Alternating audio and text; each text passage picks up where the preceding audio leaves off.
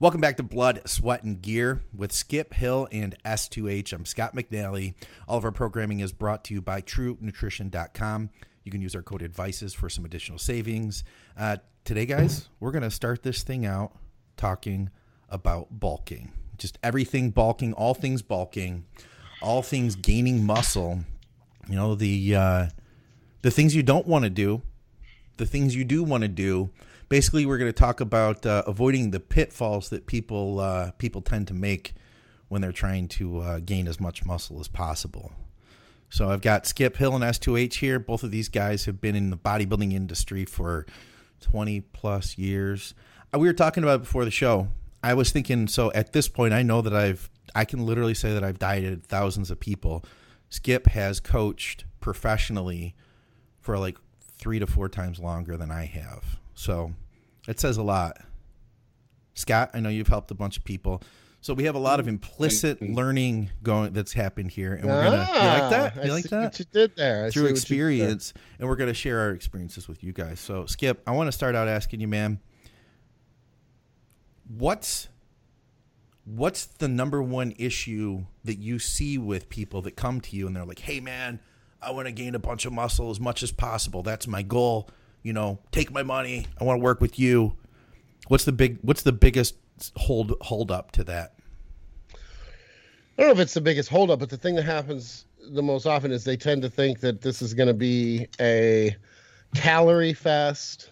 We're gonna stuff them full of as much food as possible right out of the gates, and we're gonna start moving retarded. And I use that term. I know I don't want to offend S2H, but retarded amounts of weight and just, start moving mountains, that sort of thing. So I won't jump into insulin resistance and insulin sensitivity right away. I'll wait, but I'll get there because it's such a big deal to me. We know. I know. I pretty much have made that point. I think it's catching up with the fact that I've trained for how many years now, S2H? How many what? I've trained for how many years now? You've been training for 38 years. Thank you. I appreciate that you are keeping up on the math. That's impressive. But I'm 39 years, so I'm ahead of you. Exactly. 38 and a half. So I think that's probably I don't even know if I don't want to call it a misconception, but I think that probably categorizes it or labels it quite well. And it also depends where the client is coming from. Is the client already in the middle of an off season? Is the client coming off a show? Is the client lean? Is the client, overweight? So there's a lot of discussion that can happen. I think it's going to be harder for us to contain it and discuss it specifically in a relatively small amount of time, because this is a topic that could go on. And I mean, we could talk about this every freaking show for that matter, and a different component of it. So I was trying to lead you to see if you were going to go down the same wavelength I had initially thought. Because here's one thing, and I know, and I have some questions. We can dig into it a little bit. But I've had people that want to grow, and they come to me and that their body fat's too high to add more calories. And I've had that more often than not, where someone, like, let's talk, I feel like the opposite of a good place to be is they're already like 20% body fat. They just finished a big cycle. They're like, well, I've been on DECA for the last 20 weeks. And, I've been running, Anadrol for the last 10 weeks. And I want to get started with you now because I've been trying, but I'm just not gaining enough muscle, Well, that comes back to what I was talking about earlier and said I would get to it shortly. Apparently, I'm going to get to it sooner than later. All right. That's the insulin sensitivity issue. And if you're already pushing a lot of calories and your body is already storing those calories as body fat, then your insulin sensitivity is going to be shitty. And when your insulin sensitivity is shitty or your insulin resistance is high, you're not going to be as much in a phase that is where you're open to growing versus gaining body fat. And that's why I think a lot of people think, well, it's better to get lean and then grow because then you can see the changes and everything. That's just the side effect. You're getting lean primarily there's a couple reasons. It should be health too, but it rarely is. It's typically about gains with a Z, #gains with a Z, maybe even a couple Z's. Do people still do that? I don't know, but Scott, I just do you do love that? to Do you refer do to the it. hashtag? No. Scott No? does. Yeah, he does. 3 Z's actually. Anyway, Z's, sleep, yeah. that's Go ahead. the main reason you want to get leaner is to increase insulin sensitivity, because as you do that, then the growth, that's why a lot of people, and I've touched on this before, and I get it, I understand, but we have new listeners, and all of our listeners that may not have listened before.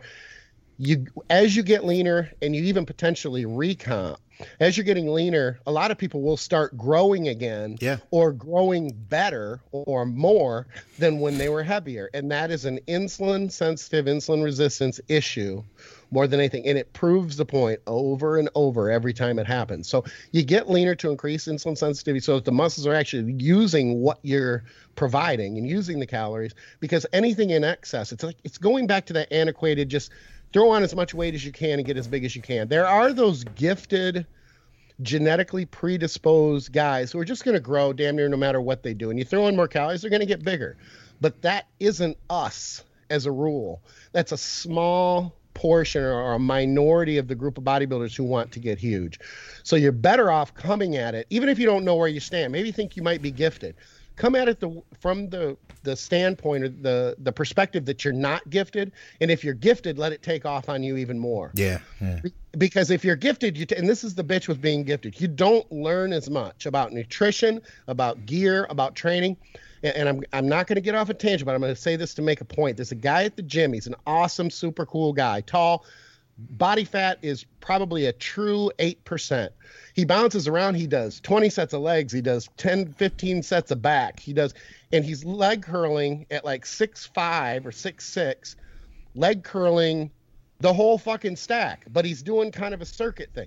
This guy is so gifted. And I've said to my client, Juan, I'm like, I'd love to take this guy under my wing and teach him, but he doesn't need to be taught yet, because everything he's doing is working. Outside of injuring himself, he needs to go until it doesn't work. That's the genetically gifted. That's 1 out of maybe 100 if you're lucky. It's probably more like 1 out of 500. The rest of us have to learn and be as incredibly efficient as possible. Yeah. That reminds me, I worked with probably the best guy that I ever worked with. We trained together, and I tried to show him how to like bring more intensity and stuff. This is a couple years back. And then reflecting on it, afterward, I was like, you know what, man? Don't really, just keep doing what you're doing. Mm-hmm. Which was kind of like he would do like a kind of, like a chest and triceps, back and biceps, shoulders, and then a legs. And then he would repeat and do he would do a full body at the end of the week. Like, just like he did whatever he wanted. And it's like, you know what though? He looks better than anybody in this gym right now, Right. I don't know. Scott, what's your thoughts here, man? Like, what was the original question? Well, we're talking about bulking, and the original question I asked was, what are some of the pitfalls that you run into when somebody comes to you and they want to bulk? And the reason I asked that was because I'm trying to look at, where do you want someone to be? What's an ideal position? Okay. If I came to you and I'm like, Scott, man, I want to grow as much muscle, what would be the best position for me to be in? Well, I'll take it from 2 angles. If it's somebody I've worked with before in the past, especially multiple times. So I've just had somebody who has been a client on and off for years, just signed back up the other day. And I know him real well. Yeah. Been through a bunch of plans together. So somebody like that, and I know if they have some body fat on them, a little bit, maybe leaving a little bit more than somebody I didn't know for a first time, I could go a different direction. I would know where to go with them right away. But let's say someone came in and they were 20%, somewhere around there, didn't have any abs. I'd never worked with them. I mean, I always go with let's break it down first, because I got to see what you got. If you're watery, you kind of got some body fat, we probably want to break some of that down. It comes with the insulin part too, but you also want to see where they're at physique-wise a little better if you can't get a good idea.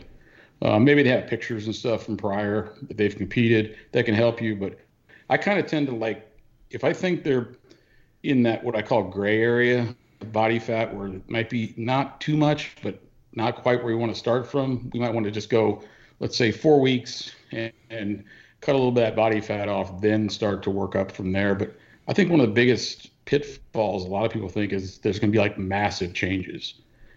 in supplement use, which isn't really necessary all the time, or that their diet is going to become friendly to them. You know what I mean? To where it's they get cheat meals all the time and stuff. So, I don't think the diet, depending on what diet they're on, it may not have to change a whole lot. I think a lot of people just change stuff to change it. I'm kind of look at it like, okay, if you hire me, that doesn't mean I have to change your entire program. There's got to be parts of it that are working. Yeah. So, I think a lot of people think they're going to have this huge, everything's just going to be brand new and massive, and food's going to go up and drugs are going to go up, and I'm going to tell them to go squat till they can't get off the floor every day. And, if it's working for them, like you said, if they have a pretty good physique, then I'd like to do more incremental changes. Yeah. And then kind of build up, because you can screw somebody up too. Especially if somebody never worked with before. Maybe they come in and they got a little turtle shell and they're looking pretty good. And you're like, oh, I can feed this guy up. And all of a sudden in 6 weeks, he's getting fat, because really that really wasn't, his body really can't handle it, That's a good point, man. Small changes are better. Yeah. That's a really good point. I've seen that too, where I think nowadays too, if I can, I think anybody coming in, I think you're making a huge statement there. Yeah, people do expect you to change things up, but sometimes, like you said, especially somebody who's been at this for a while, if they already have a fixed diet, they're consistently eating the same things. And the way I've always put it is that's the recipe that creates what we have right here. Maybe we just want to tweak that recipe, maybe they got the cake. Let's put a little icing on top. Yeah. Well, yeah. What do we need to do now to adjust it? Are you making progress? What do we need to do now to adjust? I think that's a really good point. So what about the gear then, Scott? What do you think is, I think nowadays I've been hearing a lot of people talking about using less anabolics in the off season, in that you don't need as much to grow as maybe you'd want to run until, say, like your diet contest season. What are your thoughts overall there? Yeah, I think the mentality of a lot of people is, all right, I'm going to bulk. There's 2 times in people's plans they think they got to take a lot of drugs. That's when they're going to start bulking and when they're getting close and cutting for a show. And I think there's some merit to an increase with some people, but first of all, if it's somebody you never worked with, you got to figure out what they're doing anyway, or if they're willing to do what I always like to. You always want to keep the client in perspective. You don't want to be you don't want your content to be out of their context. So if they don't want to do something, then you can't go, hey, I need to take a gram of this. Well, I don't want to take a gram of this. So that's something you got to clear the air with right away. But I think people in general overdo the whole supplement plan anyway. Yeah.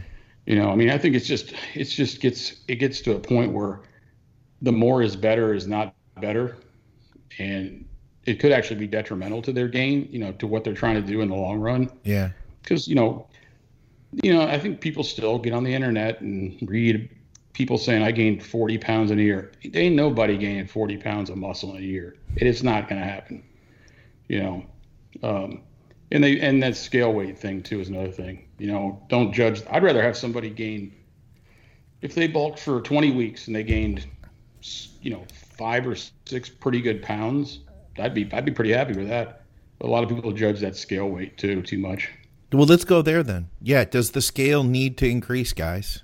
Skip, does the scale need to increase? Or Scott? It doesn't necessarily need to increase, and that's where recomping comes into play and everything else. And you're talking about the implied, or what was your phrase again? Implicit learning. Implicit learning, and this is a good example of that. One of the micro gauges as to whether you're growing is if you're increasing strength within bodybuilding rep ranges, you have to be growing. Now, are you growing huge and everything? That's debatable, but you're growing nonetheless. So, let's say that you're holding your weight at 230, but you've held your weight for 8 weeks. If you've held your weight at 8 weeks at 230, and you have throughout that entire 8-week period been continuing to increase your reps and or weight within bodybuilding rep ranges, you're probably going to come out of those 8 weeks leaner at that 230 because you're growing enough tissue to offer. It's essentially a classic recomp. And I will say this till I'm blue in the face. I cannot stand when people, and especially when other trainers, it's just so rudimentary to me, when they say that recomping, that you can't lose body fat and gain muscle tissue at the same time. That if you hear anybody say that, just and especially if it's a trainer, just tune them out, shut them down, and go to another trainer. And I'm not talking about, you don't have to come to me, just go to another one, because that's just a horrible way to look at it. It's just backwards.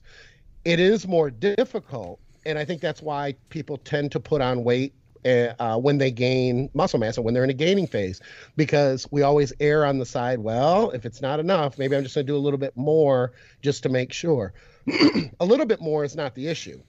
It's when it becomes and shows the patterns that we were talking about before we went live that will tell whether you're gaining or whether you're progressing or not. So yeah, it's huge. You can stay at that level. You can stay and get leaner. You can recomp. I don't even like to, let's put it this way. I would rather, or I prefer to recomp a client who's too heavy and is going into an off-season phase than to just strip off a bunch of fat. Because when you do get into a very restricted or into a caloric deficit that is quite restrictive, then it is very difficult to grow at all. At that point, you need to hang on to the muscle that you have. Well, they're not coming to you to hang on to the muscle they have. They're coming to you to grow, even though you think that it may well, and you might be right, that it's better for them to lean down. They're carrying too much body fat, even from a health standpoint, and they're going to become more insulin sensitive, which is going to help with their growth. But you still want them growing, if at all, and that's where the recomp comes into play. So the scale weight absolutely does not need to go up. Now, if we're talking about 6 months, 9 months, a longer duration, and you're into the off season, the scale should probably be going up unless you were your body fat level was really high when you started that phase. Yeah.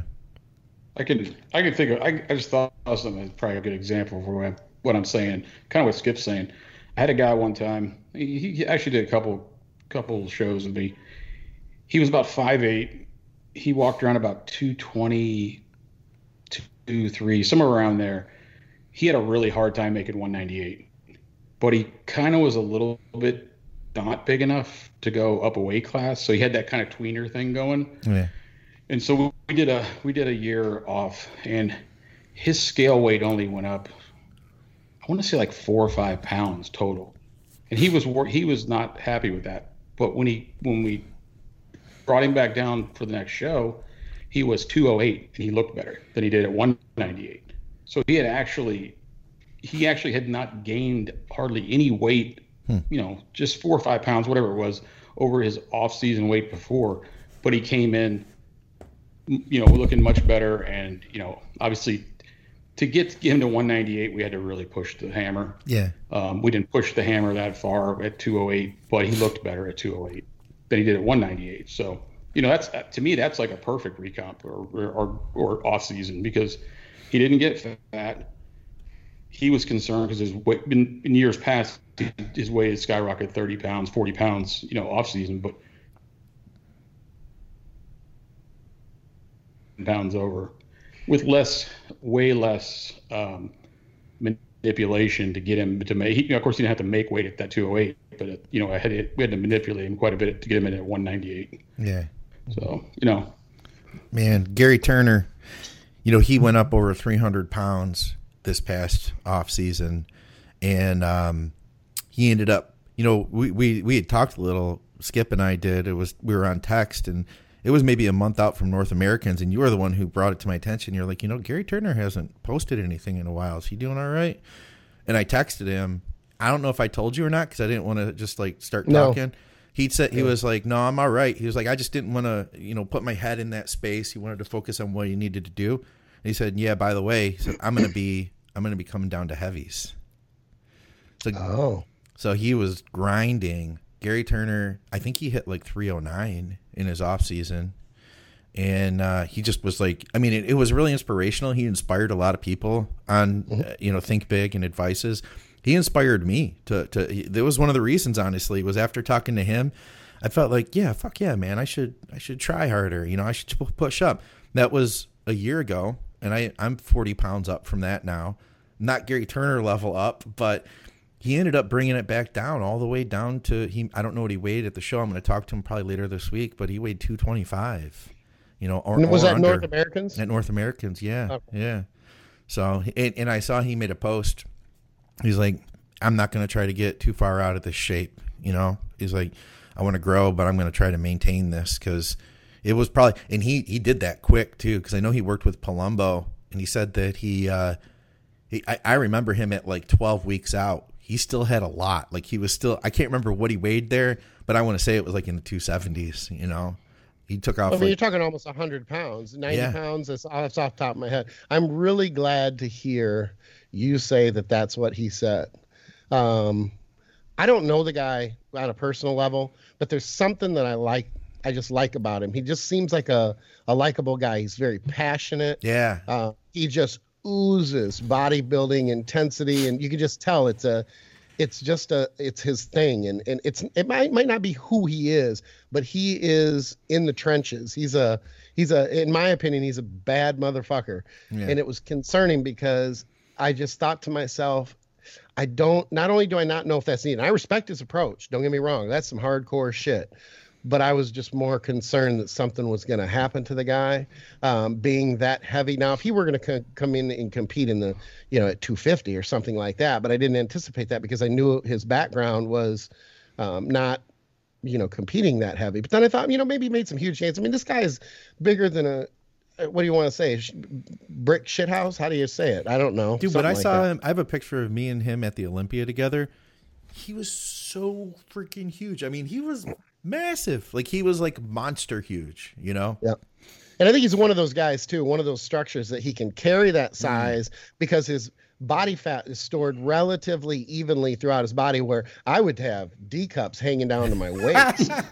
I'd have side boob like Peter Griffin. I'd be able to lick my own titties. I mean, it would be really, really bad. Hold your wallet underneath there.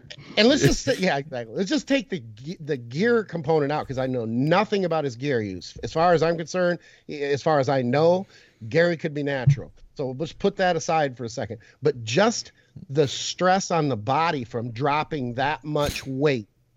I think about the adrenals and just how taxing it is on the CNS to be able to maintain, maybe not maintain, but how hard he was training in the off season, and it's hard to step away from that. He didn't all of a sudden start training easy. So to drop all that weight, that in and of itself is just a massive, massive stress on the body too.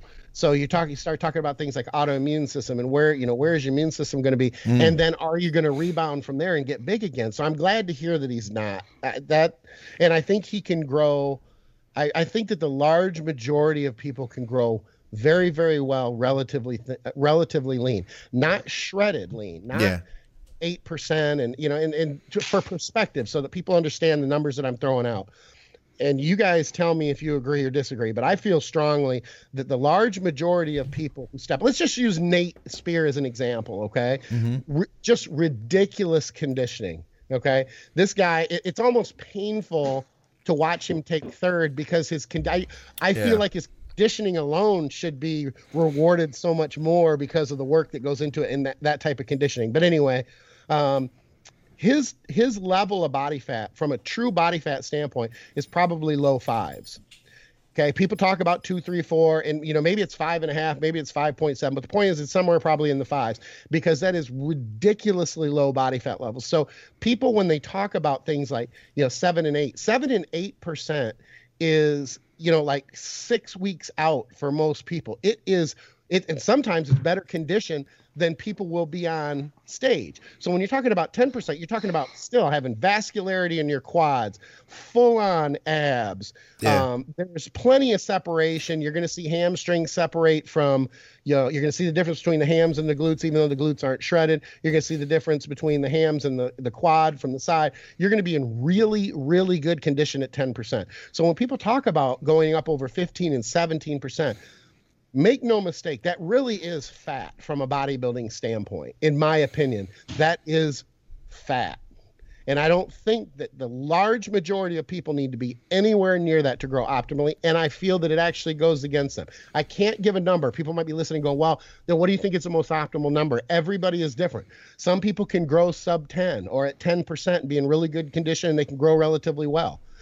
Then there's other people who do have to be higher. Maybe they have to be at 12% or 13%. But once you start to get higher than that, I really think that's when you're getting into the insulin sensitivity versus resistance. And most people aren't going to grow that well at that point. The only way you do is if you're gifted to where you can stay sensitive with a higher level of body fat. And that is, it's almost counterintuitive. It's contradictory. It is such a small percentage of people that it's not even really worth putting any time in the discussion. Yeah. Scott, let me ask you, man. So what do you think is now, and of course, everyone's unique. Everybody is different. Let's assume that the majority of people watching the show have been doing this for a while. Let's take me. Okay. A guy like me, I've been training for a long time and I want to grow some real muscle. If I were to bust my ass for the next year, what's an average number that you could see me gaining if I really killed it? In muscle? In like actual muscle, not like just This is me already knowing you pretty well. You say me, yeah, just on average. So. 3 pounds. 3 pounds. 4 pounds. 4 pounds. Maybe. See, I'd go higher than that, but again, it's a no one's right or wrong. Yeah. I'm not saying Scott's wrong, but if you're saying more, I think you're right.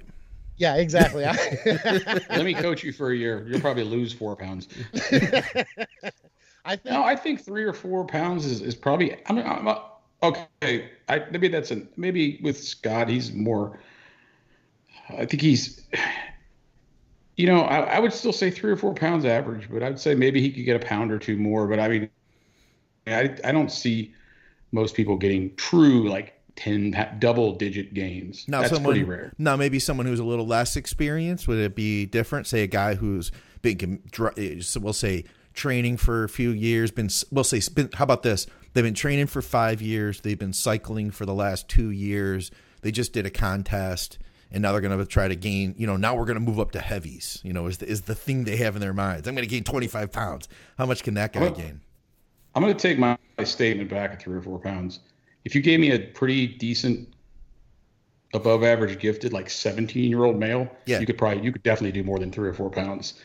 I think actually a 16, 17, 18-year-old male with decent genetics is probably, with no drugs, is probably you can put the most weight on. I won't disagree with that. I think honestly it comes down to there are a ton of different factors, but the reason I think that Scott could gain more than that is because I know his level of as far as his ability to execute and to do things optimally. And really what it comes down to is optimization. You can work by yourself, and if you have everything optimized, then that's great. You don't have to work with anybody else. You can do it yourself. But it's about optimization. You're talking about growth hormone, right? Yeah, exactly. And tons of gear and everything else. But no, what I'm saying though in general is just that if everything is, I came at this question a little bit more assuming that everything was going to be perfect. Like, how much could I gain if everything was perfect? Everything was completely optimized, as efficient as possible. The recovery was dead on. Yeah. The sleep was as important as the training. I wasn't going to go on vacations and, eat like a hog, things like that. I can execute. I'm not going to go off and have pizza with my buddies and, a few beers, that sort of thing, every other weekend. I think if everything were optimized, I think Scott could push higher if it was he was just 8? locked in. 8 I do pounds? think 6. I would go 6 or 8. Okay. I might be wrong. I mean, look, all I'm saying is I think it's high, and I'll tell you why. Because I still think the 3 to 4 range can still happen with people who are not completely optimized. I think that they can still bust their ass and get 3, 4, 5 pounds out of it, as far as gains in a year. Pure muscle tissue. Okay. I know I don't want people to go, oh my God, only 5 pounds or only 3 pounds, but you have to look at it from this is a marathon. This isn't a fucking sprint. When I'm responding and talking about things, and this is the same with that situation, and you, Scott, we're talking about the average person, not the gifted, genetically superior guy who can just brush his teeth and he has to do it with both arms because one will get bigger than the other. Everything has to be optimized for the large majority of us. So I do think that if it's not, you can still get 3, 4, 5 pounds, especially if you haven't been training for very long. But then, of course, as the years pile on, Yeah. that potential for growth comes down substantially. As in get into decades, it gets even worse. But I think that if everything is optimized, I think that if someone can execute and they've got everything dialed in, I think they could push that 6 to 8. Could be a little, could be a little bit more, could be a little less, but I wouldn't be surprised if it fell within that 6 to 8 range. Let me ask you this, Scott. How much did you weigh 10 years ago? 10 years ago, maybe 170 something, How 180. much do you weigh now? 230. So let's say 180 to 230. That's 50 pounds. That's 5 pounds a year. Well, I know, but that's an oversimplification. I get what you're saying, and I understand your point. But every progressive year is going to be less, typically, unless all of a 10 sudden years you ago, learn something. 10 years ago, I was more like, I was heavier than that because I was already competing. So I'm but I get your point. And that's a good thing to say too, though, because 5 pounds doesn't sound like a lot if you're like, oh, because we see all these people that are like, I gained 40 pounds in 3 months, but in the reality, 5 pounds in a year, and like Skip said, it's a marathon. So let's fast forward 5 years. That's 25 pounds more muscle. Now, let me ask you this. So 5 pounds of real muscle, what does that equate to in walking around weight? Because that's a lot more than 5 pounds, right? Yeah, I mean, that's completely different. Sure. That could vary tremendously. I could gain 5 pounds of muscle in a year, but I could also gain 20 pounds of fat on top of it. And hold and water weight and all that other stuff, So I don't know. If the muscle weight gain always can dictate what the total weight is. Yeah, I think you make a good point. I would go even further, and I would say this: 5 pound gain in muscle tissue. This is just my opinion, and if you guys disagree, I want to hear. I think 5 pound gain in muscle tissue is going to look more impressive walking around than it is on stage. Yeah. I think on stage, honestly, and I tell my competitors this all the time, I think that moving up a weight class is overrated until you're at the top of that weight class again. And I really think that if you take someone who's, let's just say they're a light heavy and they're 195 pounds. Yeah. And and I'm not talking about judging them, like putting them next to each other. I'm just saying one picture next to the other, or if you could actually see them live, and then right next to them, see them live at say 15 pounds or 12 pounds heavier, you're going to have a hard time seeing that difference. If everything else is the same, the condition is the same and everything else, it's going to be hard to tell the difference. You have to jump damn near a full weight class before there's a strong or obvious dramatic change visually when you're standing on stage. I'll argue that because I feel like 5 pounds is not going to be a big difference. I'll agree, but I'll say if you could get, and I guess it depends on how big of a jump it is too. Like if you're 150 and then you're 160, that's going to be a lot bigger than, you know what I mean? Okay, fair enough. Than 200 to 210. But I'll say that I think 10 pounds, at least for let's say a light heavyweight who goes to 210. If 10 pounds would be a big difference, you know what I mean? I'll tell you what, I'm gonna stand my ground. I don't think it's that big of a difference, but I will say this: if you're at the top of your weight class, and instead of thinking constantly, "Oh my God, I got to get to the next weight class. I got to get to the next weight class," and you just focus on improving your condition and coming in right at the top of your weight class, you could do that for like 3 or 4 years and get remarkably better. Because when you change your condition just a little bit, and then that allows for a couple more pounds of muscle because you weigh the same. That's good. Then you're talking dramatic night and day. Like judges will be like, "The fuck?" That's where Terrence Ruffin's getting now. So Terrence Ruffin didn't have to make weight in the past. Like he just was fine. And he started working with John Meadows, they've been pushing his weight up higher. And I know that he had to like cut water out for a few hours, maybe stop eating for a couple hours to make the Arnold. Mm-hmm. So not a big deal, but it was the first time he ever had to stop. And I remember we were hanging out with John when Terrence called.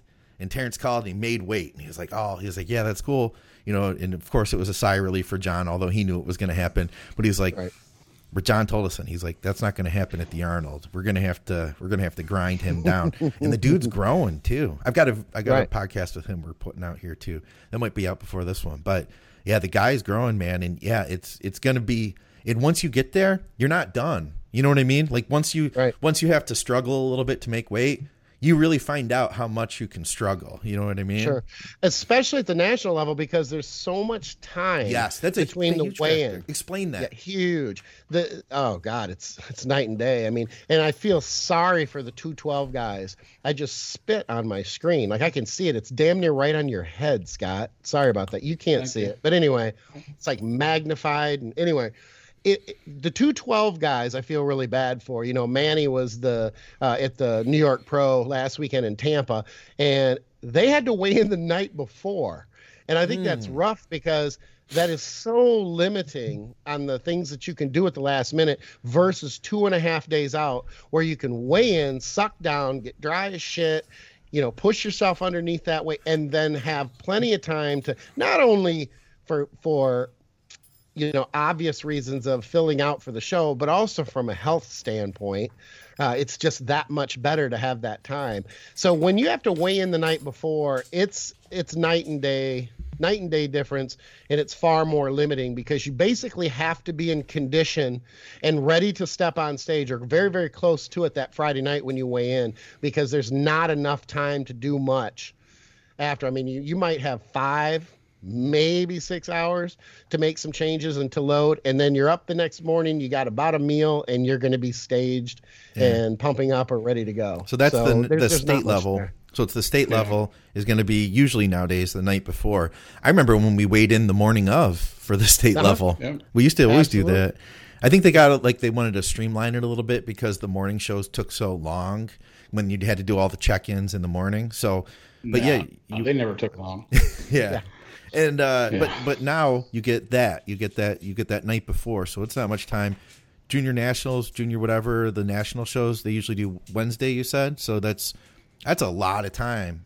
Well, and there's usually not just the weigh-in, but then there's an optional weigh-in the day prior. So sometimes you can end up with an extra damn near 24 hours. Yeah. So it's just huge. And for that reason, and it's part of the reason that at the national level, I think it's a lot of the reason that you see people go from the national level, win their pro card, then all of a sudden you're like, oh my God, they're 20 pounds bigger. And of course, that's an obvious change. Like, oh boy, when they got their pro card, they started training harder. No, they just didn't have that limiting weight cutoff, unless of course they stayed in the 212s, which, think about it, when you turn pro, and then you go to the 212s, there's not much of a difference there. There's not going to be much of a jump. And I understand why they're doing it. They're doing it to keep the physique smaller and the waist smaller, things like that. But look, now with Classic and everything else, just let the 212s prepare just like the Open. They should be able to do that. I think that, but you know, I'm not running the show, obviously. So, but I do. I think that's huge. And I encourage all competitors to instead of going up or thinking that the next move to get huge is to go up to the next weight class, stay as long as you can until you just really can't stay in that weight class anymore, and just continue to improve your conditioning. And because again, if you take off 2 pounds and you replace it with 2 pounds of muscle, it's day and night difference. And then you're competing at the top of the weight class versus being outside. Think about it. It's not even just the cutoff from, say, 198 to 224. It's the guys that are 234, 232, and they're sucking down at the national level to 224 and then filling out again. It's what you weigh on stage, really, or what you look like on stage, not what you weigh in 2.5 or 3 days prior to the show. Yeah. It's very, very limiting. So run the top of that weight class as long as you can possibly run it. Scott, you got anything? What's kind of funny though is I was thinking of powerlifting. It's the complete opposite because most competitors don't want to go up weight classes. You know, so it's kind of like the opposite because, you know, especially between some of the top 3 classes, you're looking at big strength differences generally between the competitors. So, you know, in powerlifting, you know, you don't cut like bodybuilding. You know, that's just asking for an injury. So, you know, I can remember being at certain weights where, you know, at one time I had a really hard time making this weight, but if I was to make the jump up, I would go from, you know, top 3 lifts to crap. Yeah. Right. Because it was a 27 pound difference. Yeah. I say the one's over 30, isn't it? Like 242 to 275? 52, yeah. And you got super, you got open top above that. So unless you're in the top class, the big boys, 275 and over, guys don't want to make jumps. And I know a bunch of guys, power lifters, especially if you're in, 3 lift meets, if you're a bench centric only person or something, that can vary because guys can have really big benches at lighter weights sometimes. But when it comes to pulling deads and squatting, it's very difficult. You don't see guys other than like Dan Green's an exception, I would say, that are lifting the weight of a weight class above him or even better than some of the guys. It's pretty rare. Yeah. He's really one of the only ones I can think of right off the top of my head that is able to do that in multiple lifts. But yeah, you really don't, and it's tough because especially if you're young, like in your early 20s, and you're getting into powerlifting and you're growing, you get caught in this gap, that kind of like wrestling. Yeah, it's just it's just up in wrestling you can cut weight. Yeah, like, drastically because I wrestled. I mean, you can do some really drastic things, but in powerlifting, you don't have a lot you can do. There's some stuff you can do to manipulate your weight, but it's not anywhere near as what you can get away with in wrestling or in bodybuilding, and be healthy and not get injured. Yeah. All right, guys. Well, we got, I think, a lot of good stuff here. We do have a bunch of listener questions, so we could move on to those. Of course, if anybody has any feedback on this, comment below. Let us know your thoughts on bulking. What has worked for you. And by the way, I haven't mentioned it, but if you haven't done so, you should subscribe to the YouTube channel.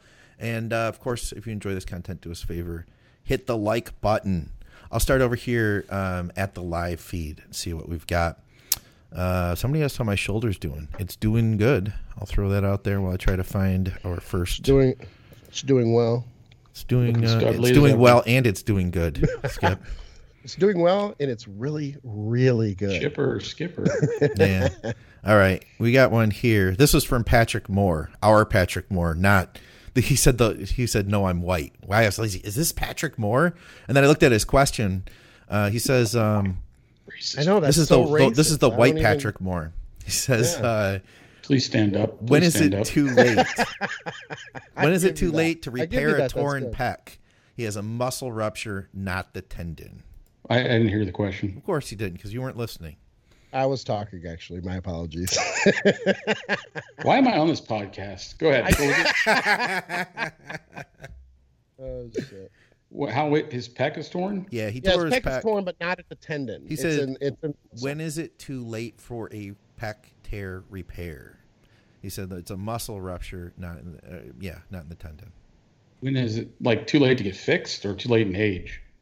Too late to get fixed. Yeah. Man, I don't know. I mean, I'm not a orthopedic surgeon. I don't know. That's if it's torn, fix it. I mean, there's plenty of guys that have had partial tears that, cosmetically, it could look kind of jacked up if you don't get it fixed. I mean, depending on the tear. Yeah. And Patrick, if you're still watching, feel free to chime in. How long's it been? And I would suggest, he just goes in ASAP, gets that get it evaluated at least. Actually, you can't fix a tear in the muscle, can you? I think it's. I don't know. If it's off the. I mean, if it's a clean tear off the bone. It's a clean tear. That's from the bone. Yeah, that's the tendon. That wouldn't be. Yeah. Oh, just the. Okay, yeah. Just take growth. All right, next question. I've seen people do all sorts of stuff, trying to fill it and stuff. Yeah. I did that with a guy one time. He had a little partial tear in the inner of his pec. He's like, heat bugged him. It wasn't that bad, but it was like a little cut. And I'm like, well, just inject in there and build the scar tissue up. And it actually worked.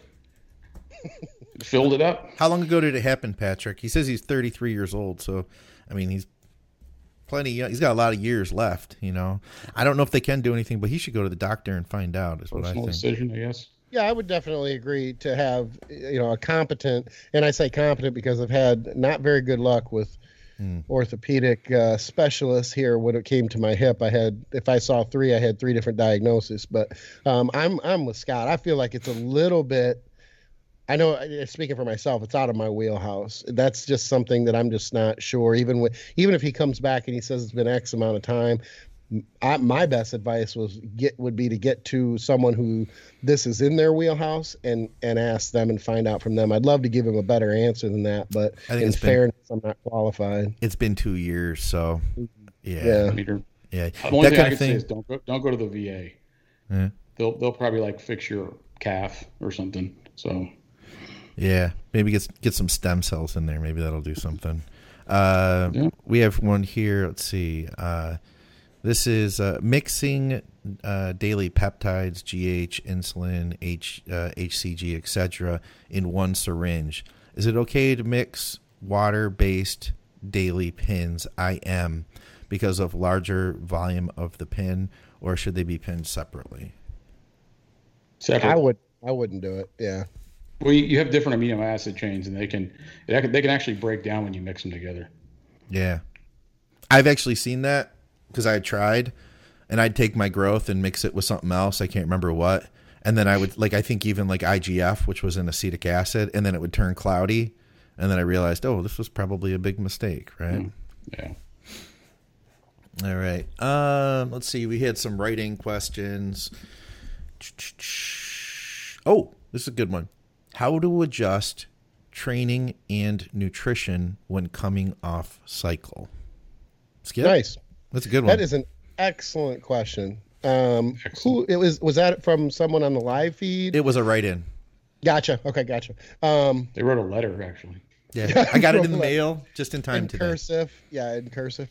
Coming off of I want to make sure because I'm apparently not paying attention. Coming off of a cycle. Yeah. And we're going to give the same answer, so go ahead. Transition now. Really what it comes down to, your main focus should be, in my opinion, of course, it's recovery.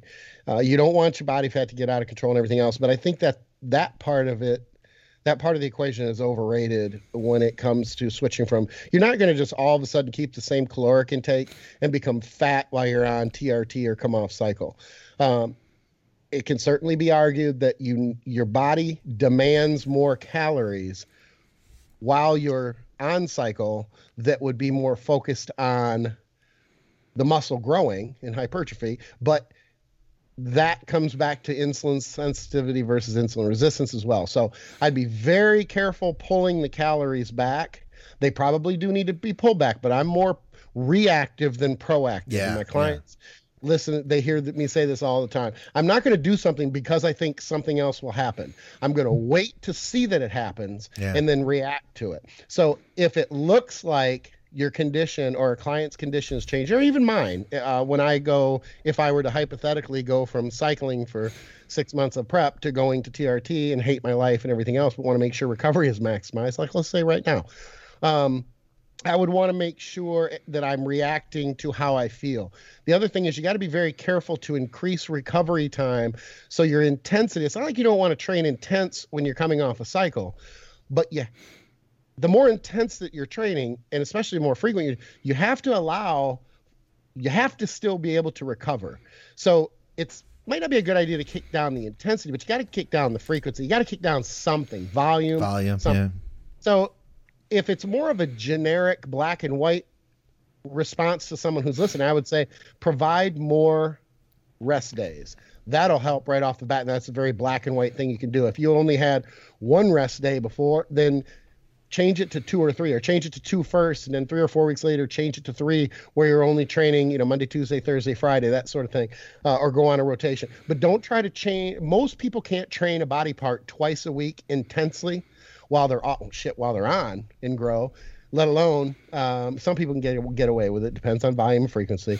Yep. But when you're off or you're on TRT, good luck training a muscle group intensely twice a week, because it's likely not going to happen. And even if it does happen, you probably will be spinning your wheels and it'll be wasted time. Recovery is key when you're making that transition to from cycling to either even TRT. People say, well, I'm on TRT, I'm still going to be. Your recovery is not going to be what it was while you were on cycle, or it shouldn't be. So it's recovery. Yeah. Was that what you were going to say, Scott? You said you guys were going to say the same thing. I got nothing. That's about what I would say. I'd say a little more eloquently in half the time, but that's what I would say. Much more profound, I'm sure. Or empirically, or whatever word he used earlier. Yeah, that was what was the phrase? Was what did I call that? What was that term again? It was it's implied or empirically. It was implicit learning ability. Yeah. So I was telling Skip before the show, Scott, that so implicit learning ability is the ability to recognize complex patterns, but it's not something you do consciously. It's something you do subconsciously. So a test that they have for this shows these dots that are blinking on a screen, and that your job is then to predict where the next dot was going to be after watching it for a while. And people with a good ability were better at predicting where the next one would be. They had no conscious understanding of the pattern, but yeah. We were talking about it because I think that... I took that test once. Did you? Yeah, for a job, yeah. Really? You want to tell us about that job, or would you have to kill us if you did? No, it was I got a perfect score. Yeah? You have good implicit learning ability. I don't know. They don't really tell you. They just tell you if you did, overall. I remember because we had the dots would come up. They had other ones where you had to do number and letter patterns, what would come up next. So... Yeah, but yeah. Anyway. I don't remember what job it was for. I did one. So, training in nutrition, you have to adjust not proactively, but reactively. I think that makes a ton of sense to me. You know what? I've been able to keep my training frequency super high. I bet you I could do it off cycle because I had, but I'm only doing like 3 sets now. Mm-hmm. And that's man, I've been finding too. I wish I knew this sooner, but I'm really seeing now, like I used to just, for training in general, I used to just tear that muscle down as hard as I could. And I felt like that was better. I wish I would have learned sooner. It's just a matter of doing what you need to do to trigger growth and then getting out to recover. For me, I understood the rest days were important, but I'd take a rest day and then just hobble around crippled because I was so sore, Sure. Stimulate, don't annihilate. Oh, yeah. Little Lee Haney reference there. I'm impressed. We should write that down. We should patent that. Dated yourself with that one, though. And I dated myself by admitting that I had heard it before and who. But anyway, I do want to say one thing about the proactive versus reactive. It isn't the only way to do it. I just feel like it's better to do it that way. Going on cycle is another example where, a lot of people say, well, I just started my cycle, I'm going to increase my calories or anything else. I wait. Yeah. Whether it's myself or my client, let's let that hunger kick in. Your hunger is going to tell you or give you a real good idea. And I want to keep the diet and not change very many variables when the cycle starts to see what the cycle is actually doing. And then, again, react to that instead of throwing a bunch of calories in before blood levels even really start to climb all that much and where there really isn't a demand for those calories yet. So again, I just feel that reacting is better than being proactive. Other people or other trainers may feel differently about it, but I'm usually right. So there's that. What about, so you mentioned, whether you're coming down to TRT or you're coming down, like coming off cycle completely. Scott, is there going to be much of a difference between those two things? If you know somebody's coming off completely, they're going to be basically at zero test for a while. Would you handle that person differently than with TRT? And if so, what do you have to look at there? I think I would just take the same approach like Skip was saying. Don't make rapid changes. Just, and also, let me step back. So also you got to think of what are they coming off of? But I think you got to take it. You got to make changes based off what's happening with the person. Okay, are they really getting really hungry? Are they dropping weight quickly? I think just go and arbitrarily go. Okay, you're coming off of this cycle and you're going on TRT. I'm just going to automatically just switch everything because for one thing, your blood levels take a while to drop down. So it gives you some room to play where you can kind of just, tinker with it, move things slowly and see where they go.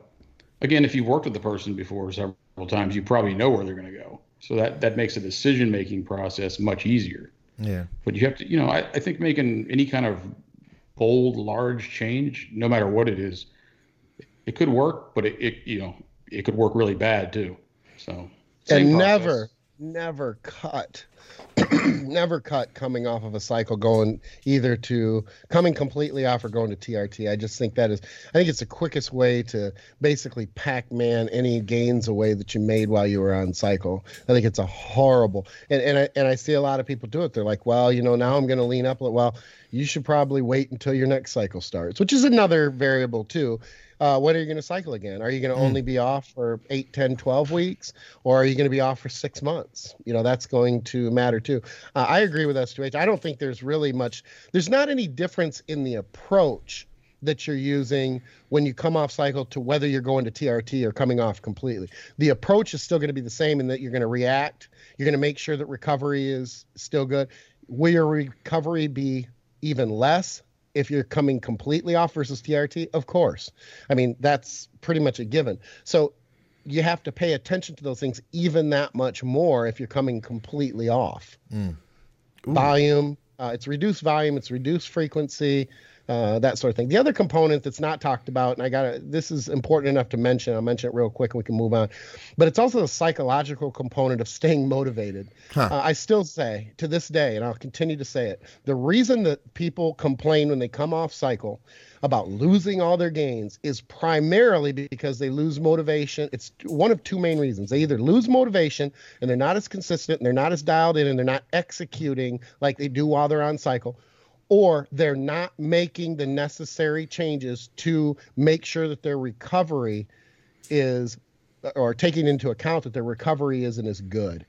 You can hold a lot of your strength coming off a cycle if you're able to read the cues and adjust your recovery and your volume and your frequency. A lot of it. You're not going to hold the same look, and you're not going to, your scale weight is probably going to come down a little bit depending again on what you were on, how much water weight you were holding, long esters, short esters, how fast your blood levels fall off, things like that. A lot of variables there, but it all comes back to recovery. All right. We got one here I'm really excited about because I might learn something here myself. Juan asks us, what do you think about legs growing in older guys above 40? Some people say it's natural losing size about that age, and legs go first. I'm going to let my dog out of here too. She's tap dancing around. So you guys go ahead and get started. Go for it. If you want it S2H? Yeah, I mean, so I would say this. One of the things with older guys and leg development, one of the problems is when you get older, you have more injuries. Thank you. That's where I was going to go. It's more difficult to do things, like if I went and tried to squat, I probably wouldn't walk for like a month. But I would say I don't think my legs are any smaller than they were 10 years ago. I think as you age, you start to, and some of this when you age has to do with your testosterone levels and stuff. I mean, obviously, as you get older, you aromatize testosterone to estrogen more. Let's say you're not on any kind of supplementation. Yeah, you're gonna start to lose. When your testosterone levels drop, below normal or let's say low normal, you obviously cannot, build or retain as much muscle. But I think a lot of it's just more injuries. Yep, I completely agree. You agree. really can't get after the legs as you get up. I mean, there's just things I wouldn't even think about doing right now, or even, like I said, even after 5-6 years ago that I did when I was 22 or 23. Yeah, I think, and I'm almost proving that with my own physique at this point. I had a really good last couple of years off season, had a great prep until a couple months ago, but upper body is still doing really well, and I think I have progressed in a couple areas that I never thought after training this long, and especially at this mile marker of being 50 that I would. My legs are lagging behind for two reasons. Number one, I had chronic injuries to my lower back, which is incredibly limiting. I mean, I didn't squat over 225 for almost 6 years. So, and then getting up above 25, or 225, there's always that lower back vulnerability in my mind. Whether it's still there or not, it probably is to some degree, but it's nothing of the vulnerability that it used to be. But getting that out of my head is difficult to do. I think that if you take people who are over 40 and you take out the component of lower back and knee issues or problems, I think that the legs, and hips too, but still, if you take that component out, the legs wouldn't be any smaller. I don't think you would see the decline, because you could, hormone levels are a good example of people aging, but the people who are competing and the people who are, really in it, neck deep in bodybuilding, they're still cycling and they're still supplementing. So the natural testosterone isn't playing a part. So I really think that, like you said, I completely agree with you that it is more injury related than anything. That's why you see the Masters pros, where their upper body tends to be obviously better than their lower body. They might not have bad legs, but they're not legs that they had in their 30s. And then you can almost see the progression through the 30s, the 40s Masters, the 50s Masters, and into the 60s.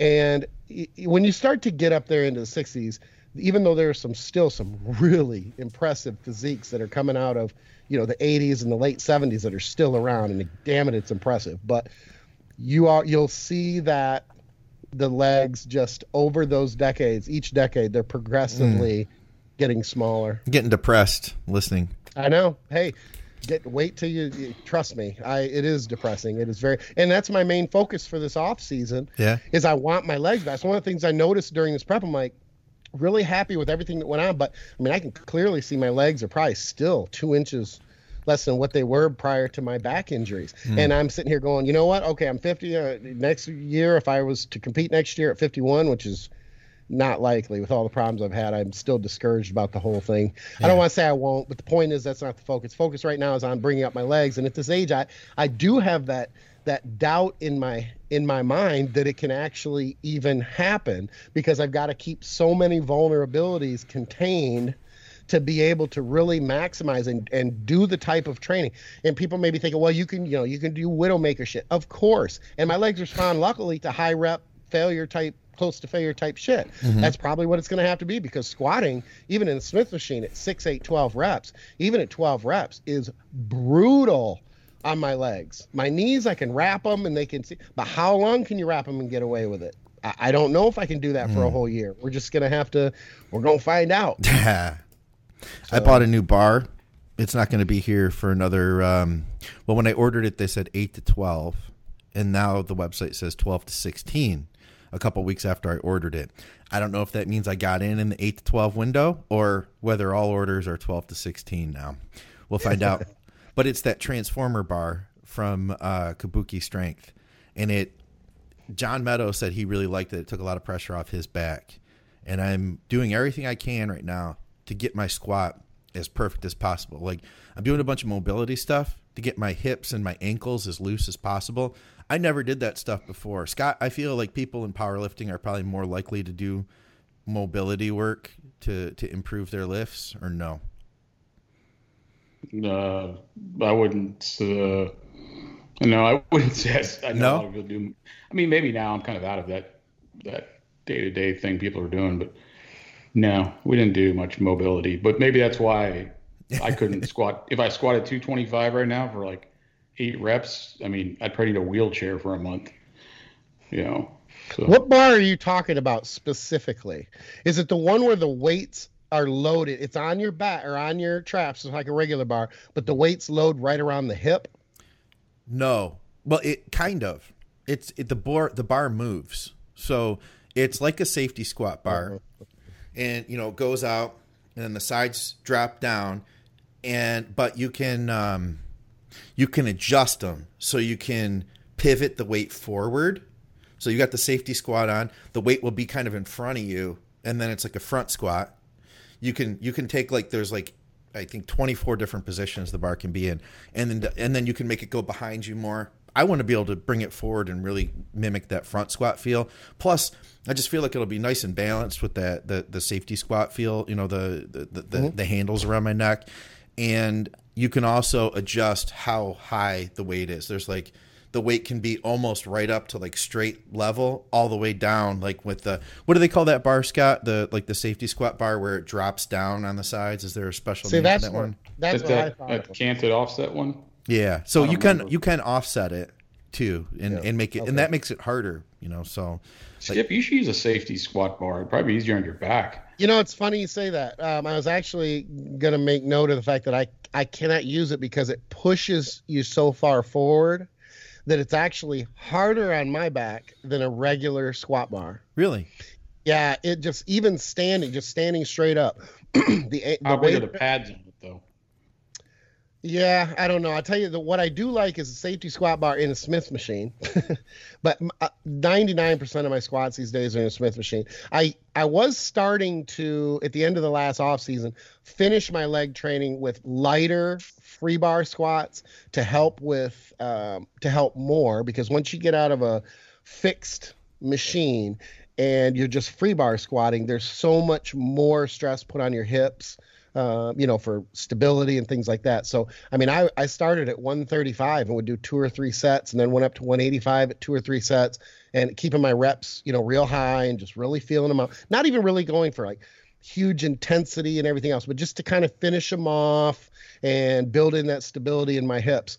But I got sidetracked at the end of the off season, and I think I had only gotten up to maybe 225 for 3 sets of 12 to 15, something like that. But when you don't free squat, I haven't free squatted in, I want to say almost probably 10 years if I had to guess, and have had the problems with my back. I think it gets to the point, or it got to the point with me where I was like, gosh, I don't know if I'm not really gaining much out of this as far as quad growth, because at that time I was trying to finish the off season with as much growth in my legs as I could. And I felt like it wasn't contributing, that it was tapping more into my recovery by doing more work and things. So I just kind of, put them to the side.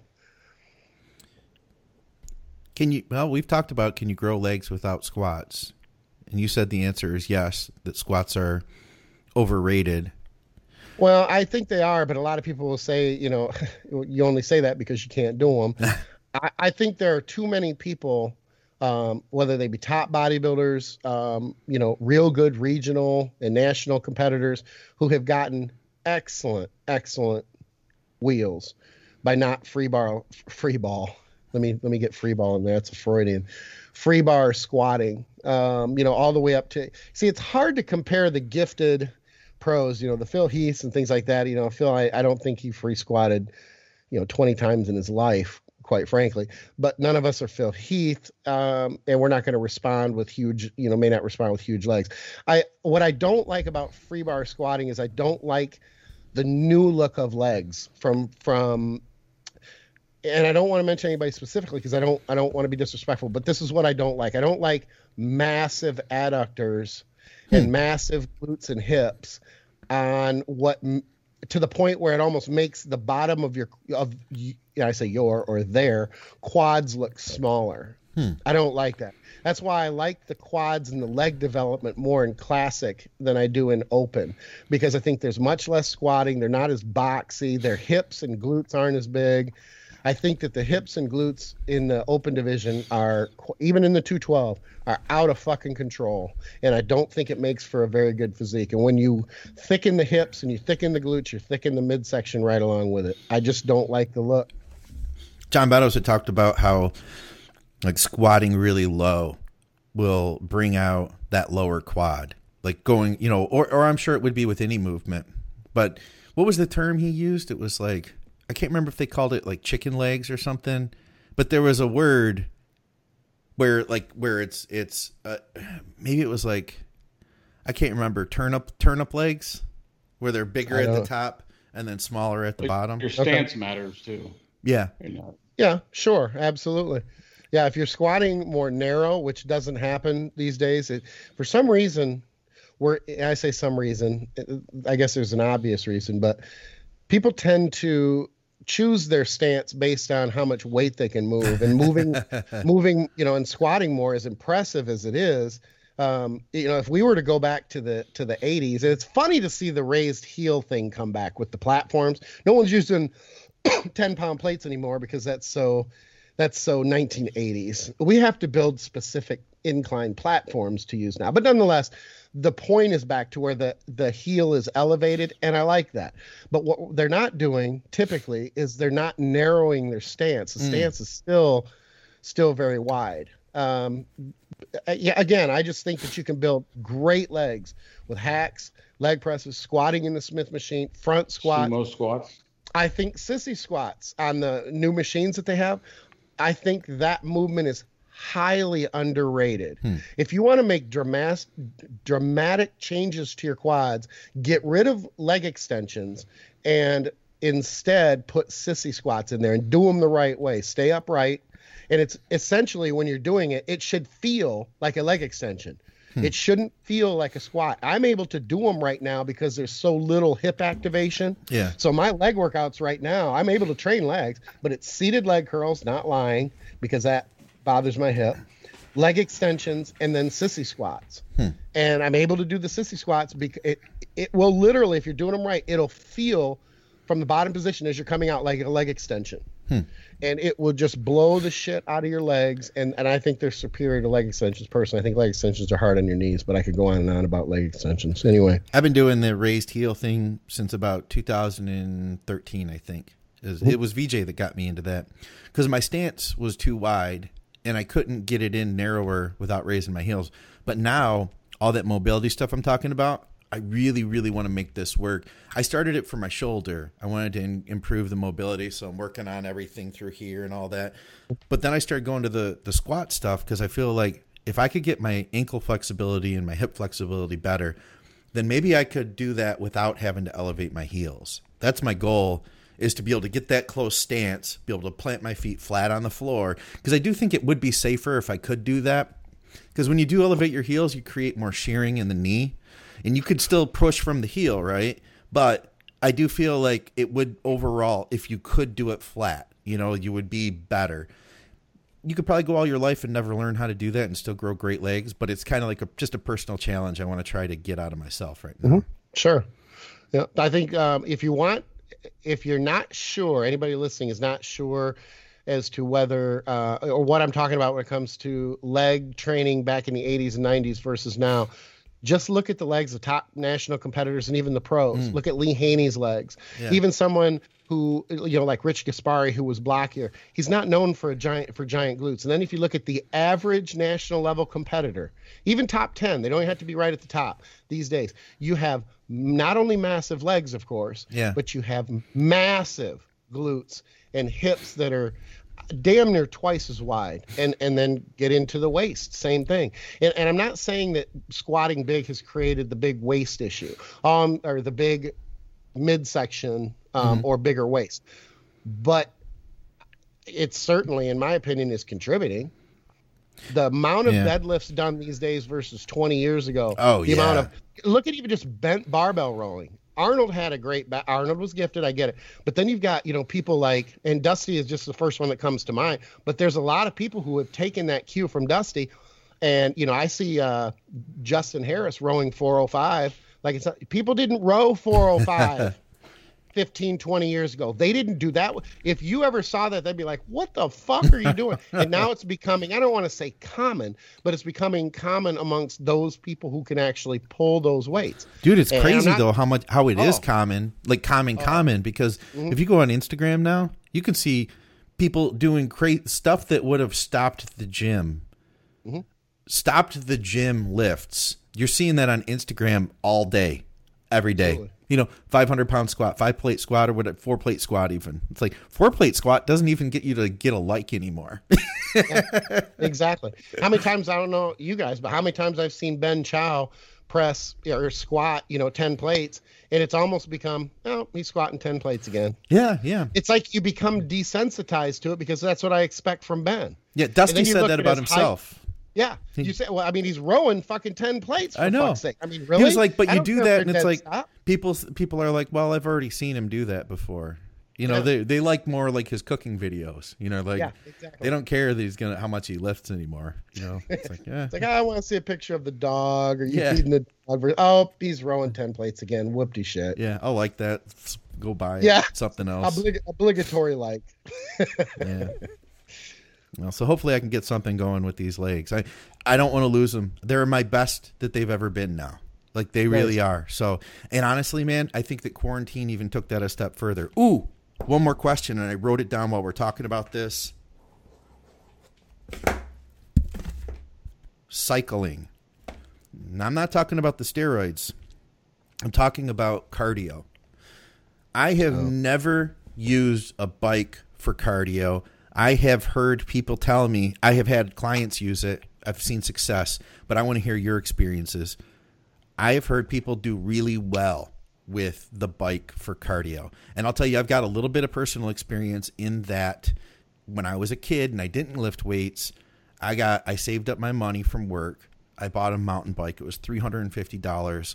That was like crazy talk money at that time for me, you know? Right. I locked that thing up if I left it, you know, it's like nobody else rode it but me type thing. Like I loved that bike, but I rode it everywhere. And by the end of the summer, my legs were huge.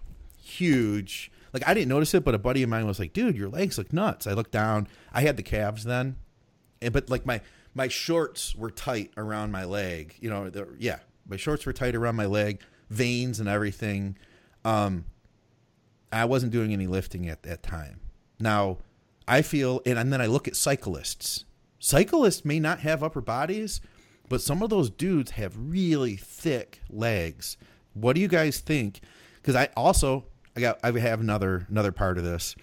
With my personal home gym here, I'm running out of space. I'm about to knock out a wall, which is going to give me about 10 more square feet of space, which will be nice. I'm going to put a functional trainer in there and nice. A lever style chest machine. I'm going to have just enough room to squeeze in one bike because I'm not going to have enough room for a treadmill down here. What do you guys think about cycling for cardio? And what do you think about leg development with cycling? Take it, Stage. So my number one thing when I do cardio, which I'm not doing right now, is a recumbent bike. Okay. I can't do the regular upright bike because I broke my tailbone years ago, and it just bugs the shit out of me to sit on a bike that way. But I do the recumbent bike, and what I'll do is I'll pedal like with my feet in a normal position for a while, and then I'll move my heels up on the pedal.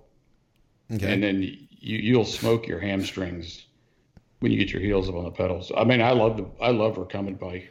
If you get but one thing, you can get lazy on a recumbent bike, so you have to push yourself. I put it on the program, so it kind of makes me exert a lot of energy. But yeah, I like the recumbent bike. I was thinking about getting a spin bike, and you can clip in to those. Yeah. And then you can those not only push, but you can pull too. Because my outdoor bike has clip-in pedals, so you can pull and use your hamstring, but you don't. I used to go to the spin class, and I couldn't wait for the instructor to say, get out of the seat, because that seat was just tearing me up. You know, I can't sit in it. But the recumbent bike I like. Okay. Here's what I think when it comes to using bikes. A couple things. Number one, the clip-ins, foot position, where that pedal is on your foot is huge for starters. If you're using clip-ins, and people who might have a history of cycling might correct me, and if you do have a history, correct me, because it is outside of my wheelhouse. The way I understand it is there is supposed to be, their quads might be big for cyclists, but their calves are typically big too, because there's a lot, like with the clip-ins are a good example. You're supposed to keep the pedal closer to the ball of your foot because the calf can take so much more work and so much more before it fatigues than the major muscles above the knee. So that's number one. There is a lot of pull no matter what with the hamstring, so that I'd agree with. What I'm saying though is if you're clipping in, you're probably going to get more calf work, which you don't want, and less quad work, unless you're focused on hamstring work. Here's what I think about though when it comes to cardio. I think that bikes are not a good idea for regular cardio for body fat burning purposes. I'll tell you why. If you take 10 people, 9.5, their quads will be on fire like someone's holding a blowtorch to them 3 minutes in, trying to get to a heart rate of like 120. The more the resistance increases, the more that obviously happens. To me, it just, and myself personally, I hate it because I don't hit that anaerobic threshold. Yeah. They will be on fire. So here's what I would say. If you're having problems with quad development, hamstring development, it would not be a bad idea to use something like a bike with resistance, and like S2H was saying, potentially do, HIIT or, with different levels and things like that, so that the machine can control the intensity and the variables, and you just sit there and pound it out and execute.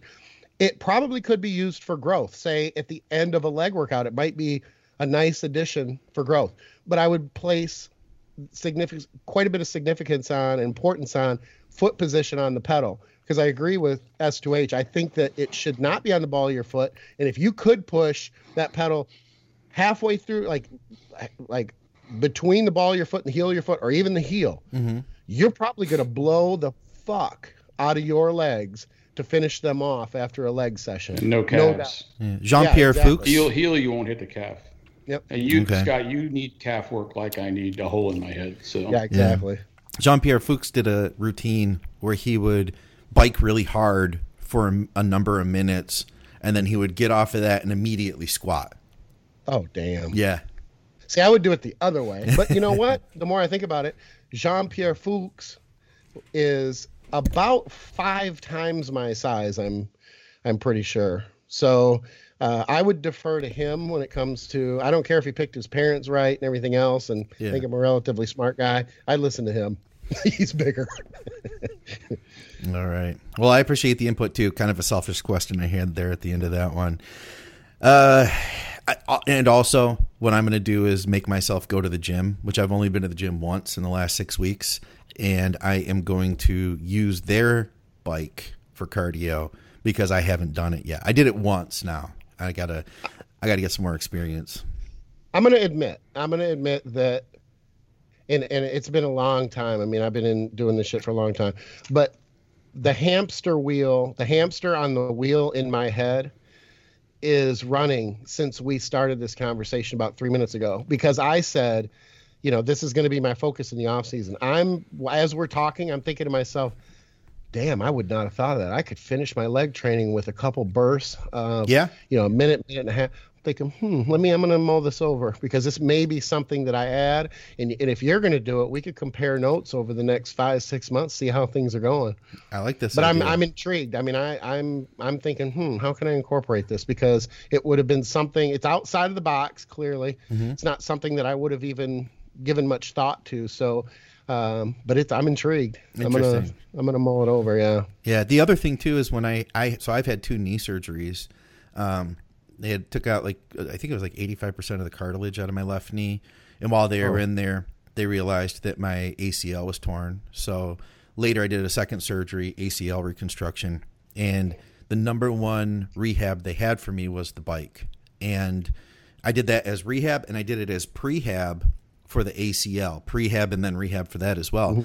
But it's no impact, yeah. Yeah, and you know what? I got development out of it. Now, granted, I was untrained. I wasn't training at that time. But just the bike alone, like my teardrops started getting rounder. You could see development. So I feel like there's got to be something to it. So the only thing I would say with cyclists is you got to keep in mind that even though they have big quads, if you were to put those quads up next to, if they were to have a regular size upper body, those legs might not stand out as much. So I don't know that they would necessarily, if you only did that, or if that was your primary focus, if it would help too much. But with resistance, it would probably be, there's potential there for it to be, because I don't know about you, but the quad development I've seen on cyclists, it's not from a visual standpoint, it looks like they've been squatting. Yeah. There's actually pretty good full development there. It's actually kind of surprising. But I do try to take into consideration, too, their upper bodies are small, so there's a little bit of a visual illusion there going on. But their calves are usually, of course, retarded, too. So there's that. So got the wheels turning for sure. Yeah. Well, let's talk about it some more, too, down the road, figure something out. Let's see. We've got another one here from Stefan. He says... hey guys, my question is if aspirating. He says, let's see. Basically, do you have to aspirate? I've never aspirated. I could probably count it on less than the fingers on one hand. I've aspirated. Now, what about, he says too, he says, my friend from time to time, he'll see some blood in the syringe. Does he, so he thinks, he's really talking about himself because he's putting this in quotes. So, sorry, Stefan. That's because he's aspirating. Thinks he has to pin in a different spot. I wonder this, dude. I remember I had a hematoma from gear, basically. And I've had that happen more than once, where if you were running a cycle on a real regular basis, you're pinning and you stick it in there and you draw back and there's blood. I don't think I was in a vein. I think that I just had like damage going on. I could have a vein. I mean, I've had in my bathroom like a murder scene before. Yeah. I mean, just it'll happen, but I think you'd agree probably, S2H, it's not common, but it can happen. Yeah. The other thing too is if you pull out the pin and it literally sprays on the wall, that doesn't mean that you injected into a vein. It means that 9 out of 10 times you've gone through one. Yeah. But here, you bringing up the point about the hematoma is the reason that I will always aspirate. Here's what I don't do. And so I'm going to split this a little bit between the Scotts. If I'm going into, say, my lats, where I rarely go, I won't aspirate because I know there's no fucking hematoma in there. And it's so nice because it's like butter. But if I go into my legs where there's like, you've seen the MRIs, there I have like walnuts scattered all over my fucking outer top of my quads where there are pockets. And if you just do not want to accidentally inject into what is essentially a pocket of, well, you don't want to go into it anyway because it's encapsulated, because it's keeping it from circulating throughout your body, because there's probably noxious toxic shit in there. You don't want to hit it. I think number one, if you inject into a vein and you continually inject into a vein, here's how you'll know. It will feel like fucking battery acid moving, like if it's in your shoulder, you do it in your side out, moving slowly towards your lung. And it is probably one of them. And I have nerve damage that I live with. I've had hip, I've had lower back issues where I've said I'm going to shit in my fucking bed instead of get up. I know a little bit about pain, and this one had me so I ripped out the fucking pin. I'm punching myself, trying to distract myself from the pain because it literally felt like battery acid moving through that vein. It ain't that bad, Skip. It is horrible, and you are lying. It's only happened 3 times in my life. I can tell now he's being a dick, sarcastic asshole. It is fucking bad. Just to be clear with anybody, it is fucking bad. Anyway, a lot of times what will happen is people tend to think, oh, I saw a little bit of blood. Oh, I must have gone. And you typically have gone through a vein. The aspirating, let me tell you, people listening, if you have questions about aspiration, here's the thing. You don't have to ream back and like you're doing a deadlift or an upright row to get the blood. If you are truly in a vein, the second you start to pull back, that barrel of that syringe wants to start to fill up with blood. It's going to come into the syringe very easily. And you will damn well know, oh shit, that's a lot of blood. I'm in a vein. Here's one more thing that is very, very important that I got to get in here. Once you get your needle injected, you want to make very sure that the needle doesn't move while you're injecting, because let's just say you've gone barely past a vein. This is your vein. This is your pin. If while you're fucking around it happens to come out or you pull back just a little bit, you're in the vein now and you don't fucking know. Yeah. So the last half of your shot, you're injecting into that vein.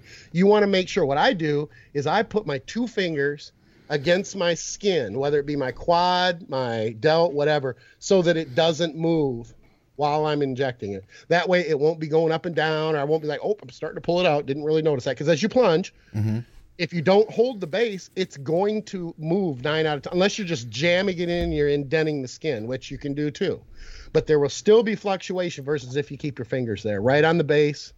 It's like the base where it screws into the syringe against the skin of the body part that you're injecting. That's, in my opinion, the best way to do it. And I think we can all agree, a professional drug user. Thank you. I don't, I mean, you have thousands of veins in your body. Okay, if you're injecting into your jugular or your femoral, it's a little different. But I mean, I've never aspirated. If anybody thinks reasonably, this is what I say. If you've been in the doctor, you've been in the hospital, surgeries, whatever, has anybody ever aspirated? No. For an they don't injection. Assume people have had any pockets of, whether it be a hematoma or anything else either. Remember, they thought my hematoma was a fucking tumor even though I told them of my gear use. Then why are you giving pinning advice? I'm not talking about me. I'm talking about the medical staff. The medical staff assumed that it was a tumor even after I gave them, excuse me, my history, and they knew I was there because of an injection. And they still just thought thought you were screwed up and looked at you, and that guy's got to have a tumor. Now, Check his prostate. Have you had a shot move up a vein before? Because I mean, you're being sarcastic. I've had them surgically removed. Okay, well, what I'm saying is, you know the pain I'm talking about, right? It wasn't that painful. Okay, well, you didn't have what I had then. I don't know how to. I'm not trying to one up you. I've never had anything that was like. 3 times in my life I've had them, and I know it's 3, and I do not want number 4. It was horrible. The burning. I mean, I laugh and say it felt like it was sulfuric acid or something, H2SO4 going through my fucking vein. I mean, as it moved up slowly, I'm like, oh my God, it's going coming to my for fucking me. lung. Like, oh my God. I'm like freaking the fuck out. It was horrible. And when I pulled the pin out, it's not like it hit the fucking wall or anything else. Actually, to hit the wall, doesn't that have to be, I mean, I don't want to sound like a dumbass here, but that wouldn't be a vein. That would be like, would you have not hit like a small artery? It would have to be an artery, right? Because it would be, I mean, it was literally, you had it, right? You guys have had it. It's like it'll spray with your fucking, like with your pulse. Like, oh my God, like the wall is sprayed my whole shower. That's what I'm saying. Door. Yeah, I don't know. Maybe, I had to repaint the fucking wall. Like seriously, it wasn't going to come off. That's nasty. I've just never aspirated. I never had a problem. So there's your answer. 1, aspirate. 2, not aspirate. Break the tie, Scott. Aspirate or no. Well, being that we are here to provide safety. Yes. So basically, you don't ask. Don't listen to Skips here. Jesus. I will say aspirate. I'll say that it's better to be safe than sorry. I don't aspirate. I don't aspirate like a GH shot in my delt, which I do. Sure. I am. I do with test though, or with my TRT. I'll say. Yeah. How about this? You're better safe than sorry. That's what I think. I mean, you lose nothing by aspirating. Yeah. But you could be that 1 in, 2,000 shots that it's just right, and it's either in like you said, a hematoma or something that a pocket, or it's in a fucking vein. Yeah. Yeah. I figured, better be safe than sorry. That's all we got though, guys. This has been another episode of BSG. I'm really looking forward to checking out this whole. I want this to work. My fear with the bike is that I haven't used it to get lean before. And my fear is that I'm not going to be able to get lean on it like I would on my traditional treadmill or stepper. Well, see, I won't use it to get lean. I'll just use it. I would count it as part of my leg training. Yeah. That's how I would look. I wouldn't even look at it as cardio myself personally. Yeah. When it comes to getting lean, the only thing that matters is HR. Yeah. I mean, if you can talk I can't do that because it's Victoria and I like her. But let's say you had a girlfriend that I did not know and I had zero respect for. I would say talk her into having sex, and you constantly checking your Fitbit to make sure that your HR is between 120 and 130. There's your fucking cardio. It doesn't matter what you do for cardio as long as you're not taxing your CNS. Elevate and maintain your heart rate. Doesn't matter what you're doing. That would work if we were, actually together. But due to the COVID and all of that, yes. FaceTime. Yes. Yeah. I don't think that's the same. I heard a thing. They were talking about the amount of calories you burn during sex is actually pretty low. But then they were saying the amount of calories that you burn during masturbation is like none. So there's well, I'm quitting that now. Yeah, can't count that as cardio anymore there, S2H. My forearm gets pretty pumped though. Yeah, you got to become ambidextrous, so you're going to become asymmetrical. All right. Well, that's all we got. Guys, of course, go over to teamskip.com. Check out everything Skip's got going on, and you can go to what is it? The Elite FTS. Skip does some writing over there. In fact, I was looking at your article. It's called "I Know Shit." Yeah. Is that the way you say it? I know shit. But that's what I just said. It is I know shit. I It's one of know. those titles. Shit. So I didn't get that one right. But anyway, whatever. It's 35 gems, one for every year that I've trained. Scott? Like that? We all know that. Yeah, exactly. I'm just reminding everybody. Just little gems, little tidbit things that are all over the place, from no rhyme or reason, no sequence, training, nutrition, supplementation. Check it out. 3 relationship red flags for bodybuilders. I like that. A lot of good stuff in there. And of course, like go check out who else do we have? We've got of course getazoth.com. That's AZOTH. Where's my Azoth? And we have supplementneeds.co.uk. Check them out too. All right, guys. We'll see you soon. Later.